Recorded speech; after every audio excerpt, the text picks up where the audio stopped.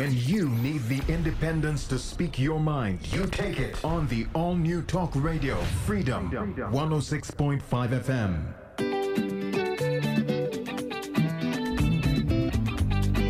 Welcome, Trinidad and Tobago. This is Freedom 106.5 FM, and we go directly to our feature, Let's Talk Cancer, with Dr. Asante Van West Charles LeBlanc. Good morning to you, Doctor.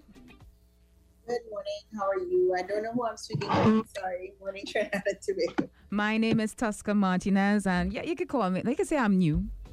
I'm new to Freedom 106.5 FM. So let me just give you a brief synopsis on who Dr. LeBlanc is. She's a Cuban-born Guyanese mother of 5, wife, doctor, clinical densitometrist. Did I get that right? Anywhere close to that. But anyway, medical herbalist. One of her passions is to help guide individuals on their road to optimum health. So in her practice, she integrates complementary traditional medicine with conventional Western medicine. After losing her grandmother to cancer, she decided to do something more for persons affected by this terrible disease. So she began working with the Trinidad and Tobago Cancer Society, where she is currently the chairwoman of this country's longest-standing NGO. She is the face and voice of the organization, working to change the landscape of cancer screening and education in Trinidad and Tobago. She loves reading, listening to music, dancing, and just being around family and friends. And if you know her, you know she loves to laugh. One of her many goals is to promote healthy lifestyles and healing using Western and Eastern medicines. So good morning to you and welcome to the program. Good morning. And how are you today? So far, so good. And, Cancer Awareness Month is next month, actually, October. Breast cancer awareness. Yes, that's just breast cancer alone. So I would think that at some point we would touch on the other cancers as well. Today we're talking about gynecological cancers. And I know that the Trinidad and Tobago Cancer Society is very pressed on raising awareness amongst women and young women in terms of the dangers behind these cancers. So I'm glad that we have this program today. And I wanted to ask you one of the first questions. What is the most common type of gynecological?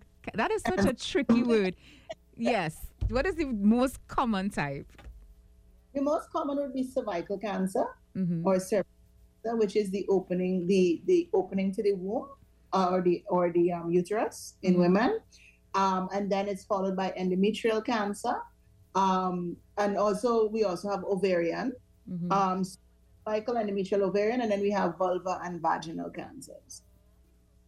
And those types of cancers, would it be for lack of,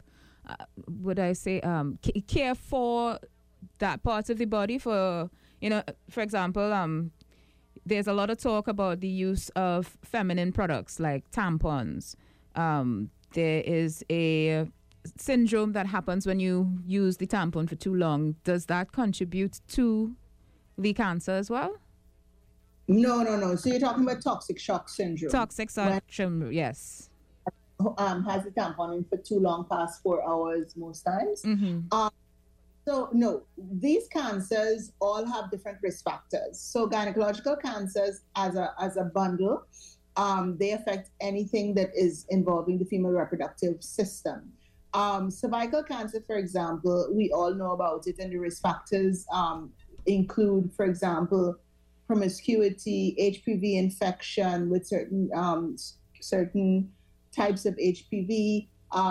It also depends on how many partners you may have had in a short period of time, how many children you may have had within a short period of time, meaning a small intergenetic period.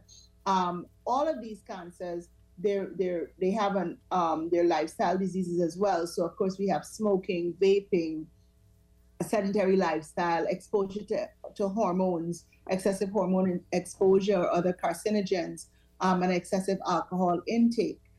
For example, endometrial cancer, the risk factors is most times due to external or a lot of excessive hormonal exposure. And all these cancers, it should be noted that there is also a possible genetic link. You understand, as a risk factor. So each of the gynecological cancers have their own risk factors, and then all cancers tend to have, in a broader sense, a group of risk factors that are common to almost all of them. And the most common factors would be the lifestyle choices, be it smoking, promiscuity, as you said, sexual habits. Those would be the most common? No, for the cancers, the most common general risk factors would be your lifestyle. So that would be your smoking, vaping, excessive alcohol intake, a poor diet, imbalanced diet, a sedentary lifestyle, and poor stress coping. And then infections with HPV. Now, for example, because we have a longer life expectancy, then we have issues with our, in terms of our genetics and our programmed cell death. So that is when, because, for example, endometrial cancer, we see more in postmenopausal women and older women. You understand? And so that is usually because our machinery for programmed cell death may be faulty at that time due to longer life expectancy. Also, we have to look at our genetics and our family history, because some women and men may have certain what we call oncogenes or cancer genes turned off, depending on which gene it is. So the famous ones that we all know are BRCA1 and BRCA2. So when we do, if we used to do constant genetic testing in our communities, then we then think it gives us more insight on how to evaluate your lifestyle and then tie in your individual exposure. So, for example, a woman who has been on an excessive amount of human hormone replacement therapy or HRT, they have risk of certain cancers, breast, ovarian, endometrial, cervical cancer because of the excessive hormonal exposure, depending on the length of time, the concentration. Some of us need hormonal replacement due to certain other illnesses, and therefore we are at risk. Some of us have had to have certain treatments such as radiation or chemotherapy for other cancers, and therefore we may be at risk for other cancers. So it's a very each cancer you have to look at and then see what your risk factors are. But what I would like to impress on the listening audience is that vulva, vaginal cancers, while they're rare, they do exist. And you see what is peculiar to these gynecological cancers is that except for cervical cancer, there is no clear screening test for these cancers. So that is why we want to bring awareness, and we want young women and women on the whole to listen to their bodies and to get their annual checkups and to, understand the signs and symptoms of the cancer so that you can get early detection and therefore increase survivorship. And speaking about survivorship, what are the curable cancers? I know the word curable is kind of dangerous within the scope of these diseases, but the ones that you can probably lengthen life with. Let's put it that way. So the thing is, that all depends on time of diagnosis, stage at which you're diagnosed, and the individual's response to therapy. Yeah? Along with the type of cancer, the cell type, and the histology. So it's not as easy as we think it is. And that is why the Trinidad and Tobago Cancer Society advocates for education, advocates for improved lifestyle factors and improved lifestyle modification, because that's how we as a public can be proactive. That's why we advocate for screening, because the earlier you detect a cancer, the better your chance of survivorship, whichever cancer it is. You understand? So when you say which is easily curable, for example, if I have a screening test and I'm screening, then I would have to say it's between cervical and breast, right? That you, in terms of women. And colorectal, but you have to be a woman that is doing her screening appropriately, doing her checkups and doing everything right in terms of lifestyle. So it's a very complicated answer to, for me to say, okay, this one it's really based a very individual response and based on some other factors, which I mentioned.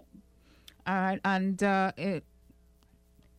you briefly mentioned a few key signs of gynecological cancer, what are some of the most prominent ones? You know, like as soon as you start to feel that particular way, yeah, I need to get to the doctor. So let's break it down.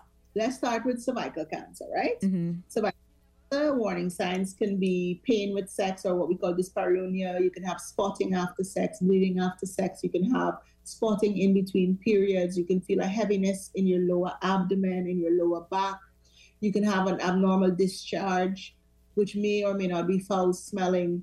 You may just have lower abdominal pain and just not feeling right, you know? Mm-hmm. So those are signs of cervical cancer. Then you have ovarian cancer. Ovarian cancer, now this is a cancer because of where the ovaries are located. Most times you really have to listen to your body and understand what you're feeling, because the ovaries by the time we diagnose an ovarian cancer, sometimes it's a little late, right? Mm-hmm. Because of the organ itself. But what do we look for? You look for especially abnormal periods, irregular bleeding, a feeling of heaviness in the lower abdomen, in the back especially, feeling of fullness, may have constipation. You know, those are signs and symptoms of ovarian cancer. If it's spread to other organs, then you may have things like nausea, vomiting. You may feel a lot of persistent acid reflux, sometimes digestive issues, depending on spread. When we look at endometrial cancer, what you get is postmenopausal bleeding most times. You get spotting, you can get pain and heaviness and fullness in the lower abdomen. You feel, you can see that you other than spotting, let's say you're still menstruating, you can get heavy periods, and just excessive bleeding, what we call metorrhagia or menorrhagia. Mm-hmm. So you can have those for endometrial cancer. And it's good to note, especially in postmenopausal women, the blood that you see, it's almost like if you soak, meat, chicken or beef or so, you put it in water to defrost. Yes. Yeah. The blood mixed with water, that's the kind of color you're looking at. So it's not always frank red blood, right? Sometimes you can just have spotting. You can have pain with sex as well, depending on the stage. For vaginal and vulvar cancers, so for vaginal cancers, it's like a lot of external consistent itching of the vagina. You may have lesions, some sort of, well, I would say a bobo for common terms, on the vagina. You just not, it's feeling more sensitive. It's not feeling right. You may have swelling of the vagina, and pain in the lower abdomen, and maybe some lymph nodes in your groin area, feeling lumps in your groin as well. And those are signs and symptoms of vaginal cancer. And vulvar cancer now is where you may feel a fullness in the canal itself, because the vulva is the the entrance to the to the cervix, right? Mm-hmm. So you may feel the vagina, and so you may feel that, or you may have bleeding. You may have a little mass inside the canal as well. So if you understand what I'm saying, those signs and symptoms are not things that we commonly would look at. You know what I mean? Yeah. So we ask you to pay attention to your body, and don't be afraid to go to a doctor and say, listen, I don't think this is right, and let us do the workup and, monitor, so that you're not saying, I wish I had gone. You know what I mean? All right. And we're moving closer and closer to the top of the hour and our news feature. The next question I have for you is, what is the deadliest of the gynecological cancers? Girl, you giving me some questions. Well, I mean, I don't want to say that you give them a whole death sentence when you hear that particular name, but, just for us to be aware, because the conversation really needs to take place. And I'm glad that we're actually having it, because a lot of women are not even aware that these cancers exist. So right. So I think it's important to understand what we always preach from the Trinidad Cancer is that a diagnosis of cancer does not always equate death. A death sentence, correct. That being said, the later you diagnose a cancer, the later the stage, and the more aggressive the cellular type of cancer, that is what determines the survival rate, so to speak. So I would not like to say which is the deadliest cancer, because it's very difficult to speak to that. Mm-hmm. What I want to say is that, cancer, we do not have definitive cures for cancer.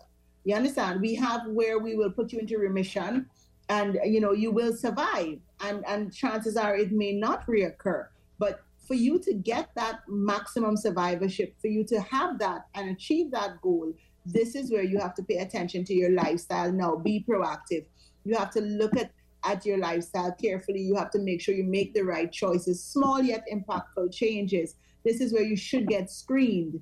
This is where you can't be fearful of that diagnosis, because the fear of the diagnosis is what prevents women from getting screened. And where the problem comes in, right? Because then you get late. Sometimes we have a sixth sense that something is wrong. Something is wrong with our bodies, correct. So this is where we have the conversation of don't think about the death, think about how we could survive it. You understand? Because that's what we're giving you, the education, which is empowering, and that's a good weapon, the screening, the understanding of what you can do, the changes, and knowing that we are here to support you through this all the time at the Trinidad and Tobago Cancer Society, and that we will continuously advocate for you in Trinidad and Tobago when it comes to cancer care. Well, at this moment, I would like to thank you so much, Doctor, for being with us. As usual, great conversation. Thank you so much. And it's Tesca, is it? Tusca, T-U-S-C, Tusca. Oh, Lord. Yeah, I know. It was a meeting you. It was great to meet you, too. So we will talk again next week. I look forward to it. Have a great one. Thank you. Take care.